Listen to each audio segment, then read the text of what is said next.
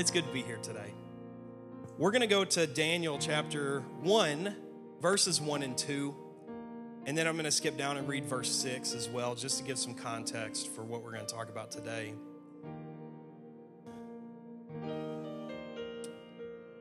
I am very thankful for the Holy Ghost that's alive in our lives every day. Very thankful that we have a God that understands what we go through. You know, Scripture even says that Jesus, while he was here on this earth, we understand Jesus was God incarnate. He was here in flesh. And the Bible tells us that Jesus was tempted at all points, just like as is common to man. So he felt temptation, he felt all of the good, the bad, the ugly that we feel. So I'm thankful that we have a God who understands. So when we do go through difficult things or when we're experiencing temptation, we have a God, and in fact, he lives inside of us if we're filled with the Holy Spirit, amen?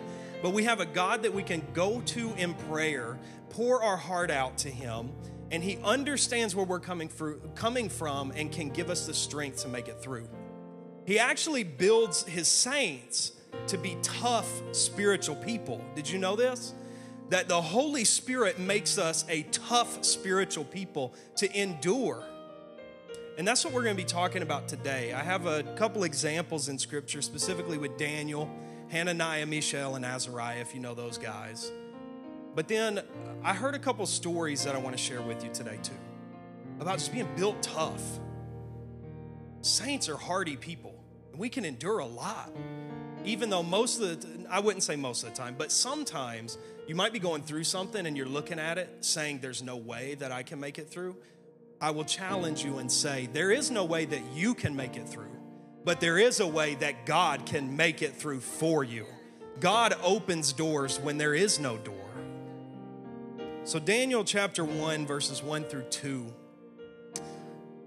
All of my scriptures are in New American Standard Bible, NASB, just so you know. In the third year of the reign of Jehoiakim, king of Judah, Nebuchadnezzar, king of Babylon, came to Jerusalem and besieged it.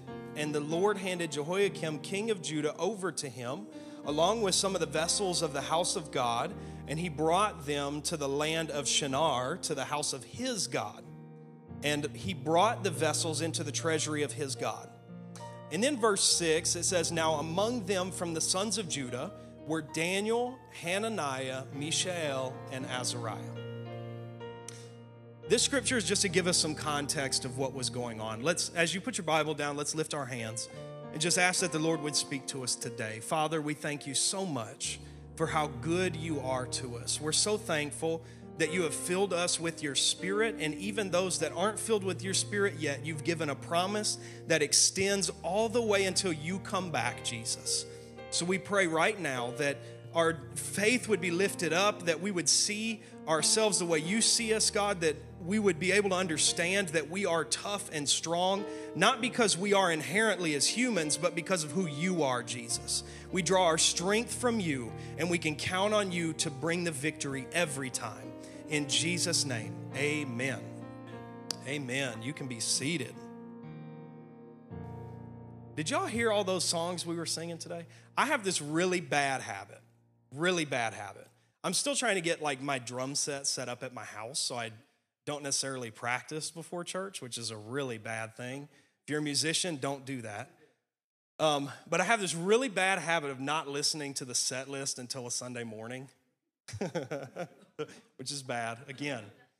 But when I was listening to the set list this morning, the songs that we were singing were about victory. The songs we were singing were about how big God is and how victorious he is and how majestic he is and how powerful he is. So I want to lay the groundwork really quick right now. We're talking about being built tough today, but I want you to understand that as human beings, our flesh, what we are as people, is not inherently strong spiritually. In fact, we lean as human beings toward darkness, toward weakness, toward the ungodly things in this world.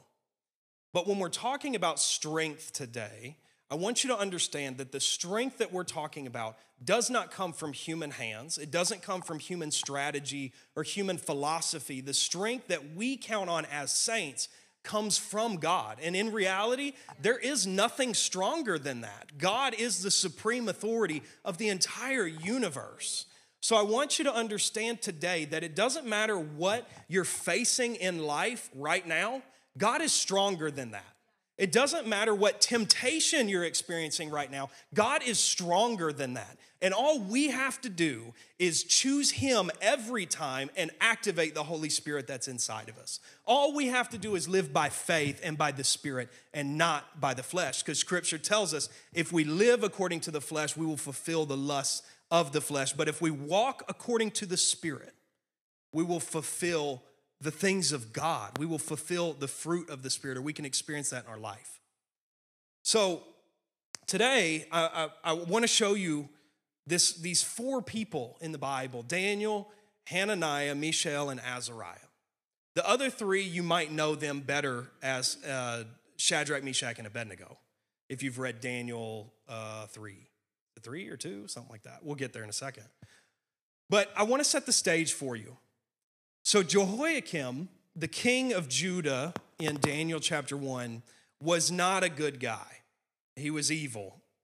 The Bible says that he turned his back on God and fell back into idolatry and encouraged the children of Israel back into idolatry, even though they had had a couple good kings before him that sought God and wanted to fulfill the covenant that the Jews had with God. But Jehoiakim was not that way. And actually, when he came to power, he was set up in power as a king by this guy named Necho of Egypt, who was the Pharaoh at that time. That was roughly 609 BC.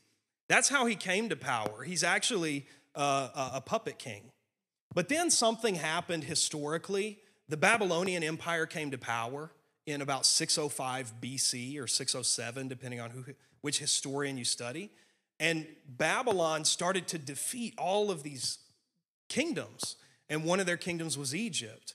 And now we see in Daniel chapter 1, in the third year of Jehoiakim, Nebuchadnezzar is the king of Babylon.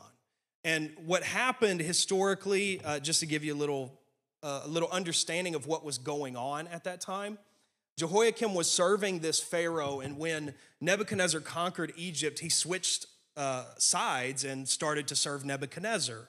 Well, in Jehoiakim's third year as king, he decided to rebel against Nebuchadnezzar. You can read about that in some of the Chronicles and the King's books in the Bible. But he decided to rebel and not pay tribute to Nebuchadnezzar. And this began the captivity of Israel. It was at this moment that Babylon started to besiege Jerusalem, eventually conquer it, besiege the entire nation of Judah, and eventually enslave them. But right here is the first siege of Jerusalem. It's the first group of captives that are going to Babylon out of Jerusalem. And among those captives were Daniel, Hananiah, Mishael, and Azariah. And what Nebuchadnezzar was doing, he specifically chose captives that were of the king's lineage and that were nobles and wealthy people in Jerusalem, because he was establishing that he's the king. There is no other nobility other than him. That's the message he was trying to get across. So Daniel, Hananiah, Mishael, and Azariah, I don't know how they were related, but in some way related to the royal line in Jerusalem. So they were related to Jehoiakim in some form or fashion, but they were godly. Jehoiakim was not. And we see this as the book of Daniel unravels to us, is that these four Hebrews, they were living under Jehoiakim's reign, under the reign of idolatry, yet maintaining their faith in God and trying to maintain their relationship with their Creator. And then they get transported to Babylon, where there's just more idolatry and more struggle and more immorality. But this is the interesting thing. They were experiencing an immoral culture before they even got to Babylon. They were experiencing immorality and idolatry in Jerusalem, yet maintaining their covenant with God. So, don't get it mistaken. A lot of times we think, well, it was Babylon that was bad. No, it was Jerusalem was bad, or Judah was bad at this time too. So they get to Babylon, and the plan is that Daniel, Hananiah, Mishael, and Azariah, and other Hebrews, not just them, but they're the four notable ones, were supposed to be indoctrinated into Babylonian culture. They were supposed to go there. Nebuchadnezzar said, find these nobles, these wise people, find them in Jerusalem, bring them back to Babylon. We're going to teach them our ways. We're going to teach them our language. We're going to teach them our gods and our worship, and they're going to be like us and assimilate to the Babylonian society. And this was a very common thing that happened in history. When conquering nations would come and take over, they would take captives or spread out the people and try to assimilate them into their culture, so ultimately trying to wipe out an entire people group, to wipe out an identity. And you've probably heard this before, but Nebuchadnezzar even changed their names. He didn't even want their Hebrew names to exist on paper anymore. He changed Daniel's name to Belshazzar, changed Hananiah to, I'm getting mixed up now. Hananiah to Shadrach, Mishael to Meshach, and Azariah to Abednego. Changed all of them to Babylonian names, not Hebrew names, trying to wipe out their identity, essentially. And we know through history that the Babylonian culture was pretty rough. There were a lot of amazing things that as humans they did, like one of the seven wonders of the world is the Hanging Gardens in Babylon. It was a beautiful and majestic kingdom, and actually God gives Nebuchadnezzar a vision and says that the Babylonian kingdom is the head of gold on this statue, that it is wealthy and prosperous, and it is that way because God made it that way. That's what he makes sure to tell Nebuchadnezzar, is that you're not really strong, it's really me, I set you into power. And God was using the Babylonian Empire to teach the Jews a lesson. But we know, has anybody read the Epic of Gilgamesh? Has anybody read that? I didn't expect that. But have you heard of like the Iliad or the Odyssey, like big Greek, writings? Well, the Epic of Gilgamesh is considered the first known epic, or the first known novel or large story, large poem, and it takes place in Babylon. But you uncover some really disturbing aspects of Babylonian culture. And there is some historical record that Gilgamesh was a real king.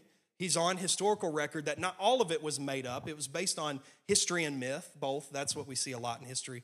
But the Epic of Gilgamesh depicts this tyrant of a ruler in Babylon that exercised the first night's rites, if you know what that is. That's kind of a gruesome thing, but essentially what the king would do, and this is one of the first iterations of this happening in history, what the king would do is that he said that he had the right to every virgin to sleep with them before their husband did on their wedding night. Like that. So there was a lot of immorality. There was a lot of things going on in the culture at that time. And then a lot of the worship with gods, as you know, centered around a lot of sexual immorality and things like that. But this is the culture. And it's not just the culture in Babylon. That was culture in Jerusalem at this time too, with their idolatry. But we see these four characters, Daniel, Hananiah, Mishael, and Azariah, going to a foreign land as captives, so no longer noble. Now they've been reduced to slavery, and going to this land of Babylon and seeing evil acts already in Jerusalem, seeing it perpetuated in Babylon, and all of this other immorality. I mean, think about the environment that these men were placed into. Not a great one. When you're looking at it from a godly perspective, that's probably the flesh's paradise, though. But from a godly perspective, these men were trying to hold on to their covenant that they had with God. They weren't willing to just let it go because they felt temptation or because they were in a place that really reached for their flesh. They were still maintaining their covenant with God. So Daniel's name, in case you didn't know, means God is my judge. Hananiah's name means Yah or Yahweh, has been gracious. Mishael's name means who is what God is. And Azariah's name means Yah or Yahweh has helped me. Well, when you're going into captivity, don't look like a lot of those namesakes are coming true. Doesn't seem like God's being gracious when you're being taken into captivity, especially as a godly person. It didn't seem like God was helping them because they were going into captivity, and these were godly men. Yet there's so many parallels between the story of Daniel and what we're experiencing today. There's so much that matches up and lines up, especially when we're talking about how to maintain a relationship with God in the world we live in. When we're talking about how to hold on to the covenant that we have with our Creator, when there's temptation left, right, and center to just live however you want to live, be whoever you want to be, do whatever you want to do, identify as whatever you want to identify as. There's so many parallels, and yet we can look at these four people and find strength of character and find how God can manifest his strength in a human life. So as they're held or going into captivity, you might know the story, Daniel chapter 1, verses 8 through 9. The very first temptation they encounter is to compromise their eating standards. That's the first temptation they encounter. When they were a part of this group of people learning how to be Babylonians, when they were a part of this group, the expectation was they're going to eat from the king's plate, that they're going to eat from his table, that Nebuchadnezzar was going to provide them with all of the nourishment that they needed. But the issue that Daniel identifies is that a lot of that food is just not kosher. A lot of that food does not line up with what God has told us we need to eat. So Daniel takes a stand. And this verse, what it says about Daniel is probably one of my favorite lines in the Bible. It's not my favorite verse, but what Daniel does is like my favorite line. In Daniel chapter 1 and verse 8, it says, "But Daniel made up his mind that he would not defile himself with the king's choice food or with the wine which he drank. So he sought permission from the commander of the officials that he might not defile himself. Now God granted Daniel favor and compassion in the sight of the commander of the officials." If you read in the King James, it says, "But Daniel purposed in his heart that he was not going to defile himself." The New American Standard puts it in our phrase today, Daniel made up his mind. I want you to know something, that this decision that Daniel made right here, he didn't wait until the time of temptation to make this decision. This was a decision he lived by every day. I imagine that as a youth, he made up his mind that he was going to serve God. And no matter what temptation came his way, he would go back to that decision and say, I've already purposed it in my heart. I've already chose God over the world. I've already chose the covenant over any temptation that will come my way. And you have to understand this as people of God. We can't wait until the time of temptation to choose to live for God. When the temptation comes and we have not decided to live for God yet, we will fall. But when we choose today, I'm going to serve God no matter what. I'm making this decision from a point of strength in the Holy Spirit. When the temptation comes, it's easier. I'm not going to say easy, but it's easier to say, I've already chose Jesus. I'm not even going down this path. I'm not going to put myself in this situation. I've already chosen the covenant. And that's what we see here with Daniel and these four guys. Like, they were living for God in Jerusalem, which was an ungodly place, brought to another ungodly place, but had already made decisions in their past that they are going to serve God. And those decisions and living in the covenant of God gave them the fortitude and the toughness to make those hard decisions when temptation did come. So knowing that humans are sinful, I mentioned it just a minute ago, the kingdom of Babylon had to have been the flesh's playground, just like pretty much any human kingdom that was ever set up. The flesh's playground, just a place where every temptation you could imagine, every fleshly desire you could imagine was available at your fingertips. You could go anywhere and fulfill whatever your flesh wanted. And as humans, I have to imagine that Daniel, Hananiah, Mishael, and Azariah were tempted. And they felt that temptation because they were people. They weren't some superhuman, perfect individuals. They were human beings. So I have to imagine being in an environment like that, there had to be temptation that came their way, just like today.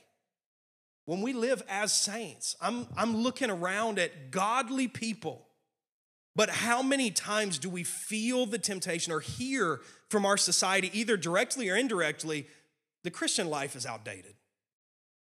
Just live a life that's true to you and you'll be happy. Do what you want to do. Find your own happiness. How many times do we hear that? And it appeals to our flesh. I'll be honest, it appeals to our flesh because we're humans. But when we're filled with the Holy Spirit, it gives us the discernment that when we hear things like that, we can look at it and say, that's an empty promise. Because a life with Jesus is the only life that fulfills. A life with Jesus is the only life that provides joy and peace. Why? Because Jesus is peace, because Jesus is joy, because he is truth. That's the only life that satisfies. But how many times, the society we live in, you could have your fleshly desires at the touch of a button. Pull out your smartphone, you can order whatever you want. You go to whatever website you want to look at. You can do anything. That's why it is so important that today, just like in any day, I don't want to say we're in some super unique situation, although I do believe that there are aspects that are very unique that we're dealing with today. But that's why it is so important that we hear messages that strengthen and encourage our spiritual being. This is why it is so important, as Pastor talked about today in Spirit Life. If you weren't here, you missed out. We were talking about prayer, and he talked about how important it is to have a daily devotion, to have a consistent time where we meet with God. Because if we don't have that, we won't be tough. We won't have endurance. If we're not praying and in the Word every day, we'll hear those or feel those temptations or hear those statements, and it will appeal to us, and we'll start to question, well, why am I even going to church? I could be doing something else on Sunday. Why am I spending time reading this outdated book? I could be doing whatever. But no, that is the perfect, not the perfect, but I think that is the lie that the enemy really wants everybody to buy into. What do you need it for? That's the lie. What do you need it for? You could do whatever you want to do. What do you need that for? Why you got to spend time at church on Sundays and go to prayer on Thursdays? Why you got to spend time praying? Why you got to spend time reading your Bible? Why don't you just do something else? And that's the temptation that these men were facing too. But understand this, that Scripture warns us about loving this world. 1 John chapter 2, verses 15 through 17. Do not love the world nor the things in the world. If anyone loves the world, the love of the Father is not in him. For all that is in the world, the lust of the flesh, the lust of the eyes, and the boastful pride of life, is not from the Father, but it is from the world. The world is passing away, and also its lusts, but the one who does the will of God continues to live forever. What a promise. And John boils everything that we can encounter in the world down to three things. It's the three big lusts, essentially. The lust of the flesh, the lust of the eyes, and the pride of life. Everything we experience in this world, every temptation, every sinful act, everything immoral boils down to one of those three things. It's what the enemy tempted Adam and Eve with in the garden. It's what the enemy tempted Jesus with when he was in the wilderness. And it's what the enemy still tempts people with. It's what this world is all built on, this corrupt society, not just in the United States. The world at large is built on those three things. And John so eloquently says that if you follow those three things, God's love is not in you. But if you choose God, if you choose the eternal, because this world's passing away, that's what John says. This world's not going to endure forever. But if you choose Jesus, you will live forever. But it takes some toughness sometimes to make that choice, because that choice can be hard. Am I talking to a group of humans today? That choice can be hard at times. Like I said, I believe that those four Hebrews, Daniel, Hananiah, Mishael, and Azariah, they experienced the temptations that we experience today. They experienced the saw all of the things that Babylon was, how prosperous it was, how beautiful it was, how amazing the architecture was, how strong the army was, how whatever, indulgent the society was. And I'm sure they felt that. But Daniel was wise to the trap. Daniel was wise to the trap because he had a relationship with his Creator. Because he had a relationship with the covenant that God made with his people so long ago. He understood that the only real way to live is a life connected to the source, a life connected to the source of life, the breath of life, which is God, the one who created everything. That's the only life to live. So Daniel was wise to that trap, and he made a decision to be tough, even though he was tempted. And we see the outcome of it. They actually did essentially a research study. They did what's called an A-B blind test. That's what I would call it. It's where they took these group of 4 people, gave them a different diet than everybody else, tested it for 10 days, and then came back and evaluated the findings. And what did they find? The ones who stuck to the covenant of God were the ones that were blessed, more healthy, and more wise. It wasn't just the diet. Like, don't get it confused. It wasn't that they had some special superfood that they were eating. It was that they chose not to defile themselves with the king's food, and they chose to live according to God. So then God gave them favor. That's what the book of Daniel says. God gave them favor, strength, and wisdom. And they were more intelligent, they were healthier than everyone else in the class because they chose God in the midst of temptation. God honors those decisions. And God gives strength when we choose him over this world. Because remember what we talked about at the very beginning. God understands. He understands what temptation feels like because he lived this earth and he was tempted. He understands what betrayal feels like. He understands what pain feels like. He understands what loss feels like. So when we choose him in the midst of those circumstances, he can relate to that and he can impart strength there. Because he knows what it takes to be tough in those situations, and he can make us tough so that we can make it through. That's the kind of God that we serve. He doesn't want to just send us out into the world so we can flop and fail. No, he sends us out into the world, and actually he prayed that we would go out into the world so the gospel can be spread and so his name can be glorified. Sometimes we go through stuff in life that doesn't make any sense, and it hurts and it's painful, and the only real purpose behind it is so his name can be glorified. Because if somebody can look at a saint of God who is going through the most difficult season of loss, of need, of whatever, and you still have joy in your heart, and you can still say God is good and he's faithful, even when you're not seeing it, my God, what a testimony that is. What a testimony that is. But this wasn't the only time that these men experienced temptation and a hard decision. I mean, read the story. I'm already running out of time. I'm sorry, I gave y'all so many scriptures. I'm not going to get to hardly any of them.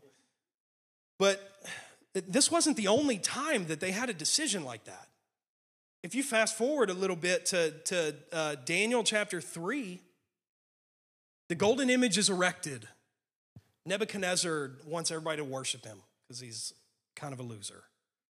But, he had little big man syndrome, I guess. Like, he was just, But and you know what's funny about Nebuchadnezzar? I got to say this because I was reading it this week, and I think it's perfect poetic justice. Because Nebuchadnezzar, he recognized a couple times the power of God.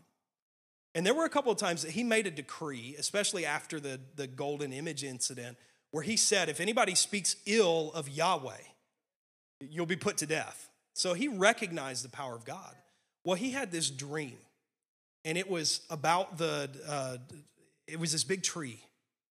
And it was beautiful, and it was huge, and it was wide. And then he saw an angel come down and say, cut this tree down, but leave the stump and leave the roots. And the tree got cut down. And he's like, who can interpret this? And Daniel, being our interpreter of dreams, interprets it for him and says, what Daniel said is funny. He said, O king, I wish that this vision was about someone else, but it's about you. And then he goes to explain that Nebuchadnezzar is the tree, you're going to be cut down, you're going to lose your authority. And then the vision goes a little bit later and says that there's going to be the mind of an animal put in you, and you're going to eat grass, and for 7 periods you're going to do this until you recognize that it is God who is the supreme authority.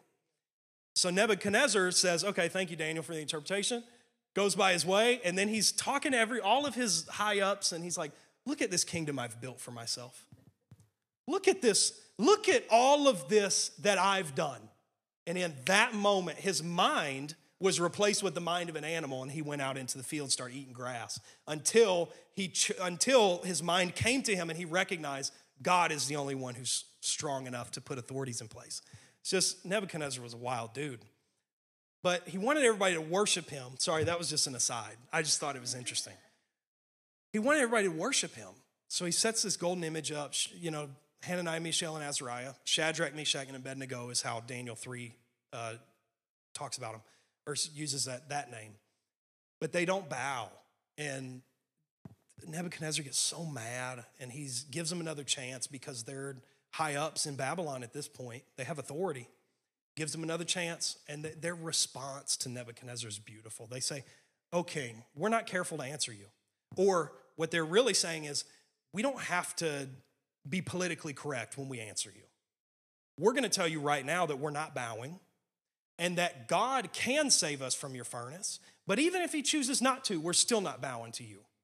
It's just amazing. And they go in the furnace. You know the story. There's a 4th person in the furnace. And Nebuchadnezzar, if you read some of the newer texts, I think King James says, looks like the Son of God. If you read in some of the newer texts, the translation's a little bit better because Nebuchadnezzar didn't necessarily hold that Yahweh was the one God. So it says that this looked like a man in the likeness of a God. That's the way he perceived this 4th one, which we know is true because it was God. And he was in there with them in the furnace. But they made a decision once again. The temptation was to conform to society so you could escape punishment or persecution. That was the temptation these 3 experienced. Do what society does and don't live the way you know is right, because if you live the way you know is right, you'll be persecuted for it. But again, going back to their roots, they had already decided to serve God no matter what. So when they're confronted with this temptation to conform, they can say to the king, we don't even have to think about your request right now. We've already chosen God and we're not bowing down to an idol. In the face of temptation, they can experience the strength of God. I have 2 quick stories I want to share with you. Let me read a scripture to you real quick. We know Acts chapter 1 and 8. It says, "But you will receive power when the Holy Spirit has come upon you. You shall be my witness both in Jerusalem and in all Judea and Samaria and as far as the remotest part of the earth." The Spirit of God gives us power. The power to do things. Not just for miracles to happen, although that does happen. And not just, to preach or to enact the gifts of the Spirit, but the Holy Spirit, I believe, gives us the power and strength to choose Jesus. Doing power, the power to make a decision to choose Jesus. But then Isaiah chapter 40, verses 29 through 31, it says, "He gives strength to the weary, and to the one who lacks mighty increased power. Though youths grow weary and tired, and vigorous young men stumble badly, yet those who wait for the Lord will gain new strength." Not strength that you had 20 years ago. New strength. "They will mount up with wings like eagles. They will run and not get tired, and they will walk and not become weary."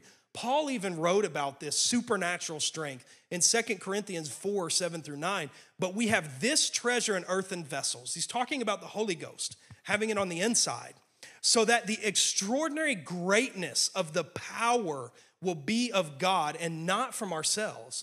So what he is saying here is that the Holy Ghost on the inside, when it operates in strength and power. But it does that so that everyone will glorify God. So people will know that it's God's strength and not ours. We are afflicted in every way, but not crushed. Perplexed, but not despairing. Persecuted, but not abandoned. Struck down, but not destroyed. Do y'all remember the gospel song that had that chorus in there? I don't even remember what it's called. Persecuted, but not abandoned. Struck down, but not destroyed. Whatever. Yes, mourning for dancing. There it is. There it is. But it's true. And that what Paul is saying is that when you have the Holy Spirit on the inside, you're going to be hurt at times. You're going to be crushed, or you're going to be afflicted. You're going to be bruised. You're going to go through some hard things, but you will not be destroyed. There's a difference. You might be beat down a little bit, but the Spirit of God gives us standing power. That when the world tries to beat the saints of God down to our knees, the Holy Spirit gives us supernatural strength to stand back up again. Ephesians chapter 6, when you've done everything you could possibly do, just stand. Stand in the strength of God. So I want to share a couple stories as we wrap up. I was talking to my mom this week, and she told me a story, and I asked if I could share it. Because, I've talked about, especially in Spirit Life, I've talked about some of the stuff that my family has gone through. I've talked about, the difficulties with growing up. My mom was in church. My dad was not. And my mom told me this story that she was really, really frustrated and hurt and broken because my little brother was really little at this time, so I had to have been maybe 5 or 6. I don't know exactly. Mom, you can correct me later because I know you're watching. I don't know exactly how old I was, but my mom was so frustrated and didn't feel like she had the endurance to keep going. She hit this period of time where, my brother was little, I was little. She was trying to take us to church every Sunday, but then she was getting really frustrated because we didn't do well in the nursery. I was a really bad baby. If you might not know this, this little joke, when I was born, the hospital nicknamed me the little screamer because that's all I did was scream for years of my life. That's what my mom says. But being like that, I didn't do well in nurseries. My brother didn't do well in nurseries. So my mom was really frustrated. She would take us to church every Sunday, every Wednesday, every prayer night. She was really involved in church, like ladies ministry, choir. We were at all of it. But when she was there on Sunday, she was never able to listen to our pastor preach or to any of that because she was busy with us horrible kids sitting out in the hallway, trying to deal with us. And she was talking to my Papa Pagel, who has passed on, and that's actually Harley. Link is named after my Papa Pagel. His middle name's Harley. But she was talking to my Papa Pagel, and just a quick side note about him. He came into the church when my mom was about 2 years old. He gave up a life of alcohol, smoking. He was in the Marines. He was a rough guy, very difficult life. And when he was filled with the Holy Ghost, he set his cigarette carton on the altar and was like, I'm never going back. And my mom was sharing this with him, like, I'm just not going to go to church until my boys are 18. I'm done. I can't deal with this. I'm so frustrated. I get up early to just be late to church. I get up early to try and get them ready to not even hear anything in church. And she asked my Papa Pagel, what do I do? You know what my Papa Pagel said? This is probably the toughest thing I've ever heard anybody say. He said, well, Tracy, you're going to get up tomorrow and do it again because those boys need Jesus. What he was saying is it doesn't matter the circumstance, because if you choose to quit, what's going to happen to the family? If you choose to quit, not just my mom as an individual, what would happen to her spirituality, but what would happen to my brother and I? That decision would impact our life. I don't think I'd be here today if it were not for my mom having a massive drug problem, meaning she drug us to church every time the doors were open. I don't think I'd be here today. But that is spiritual strength. The ability to, even when you feel beat down, get up and keep moving forward. Let's all stand.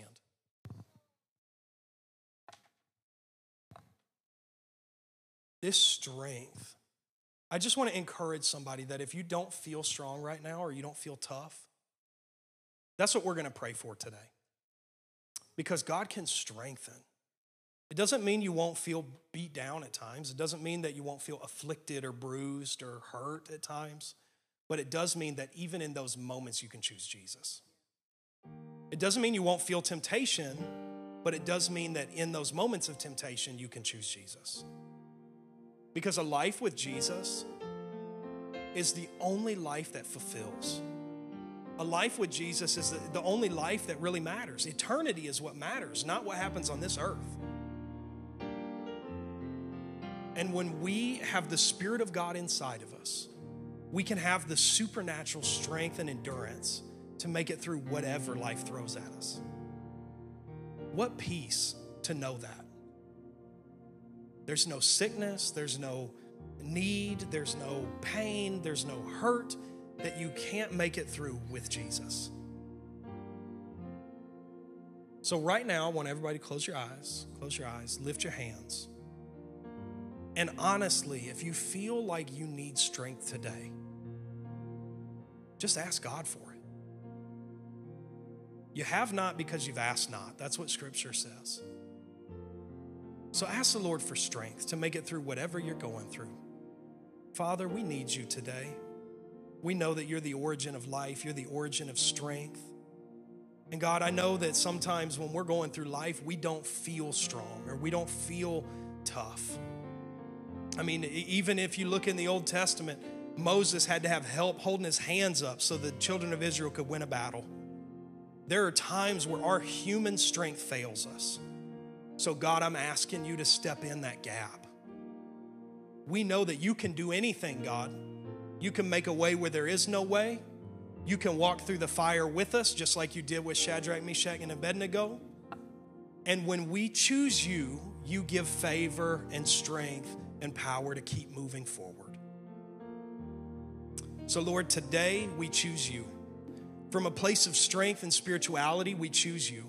So that when we encounter those moments of temptation and pain and hardship, we've already chosen to live for you. In Jesus' name. I'm going to open this altar. If you can make a statement of faith, come on down. If you're able. But make this personal. Make this personal. God knows what you need. But man, it sure helps when we can pour our heart out to God. And I promise you this, that if you ask for strength, God will give it to you. It might not look the way we want it to, but God will give strength. In Jesus' name. There is no fear, 'cause I believe. There is no doubt, 'cause I have seen your faithfulness, my fortress, over and over. I have a hope found in your name. I have a strength found in your grace, your faithfulness, my fortress, over and over. Make way through the waters, walk me through the fire. Do what you are famous for, what you are famous for. Shut the mouths of lions, bring dry bones to life, and do what you are famous for.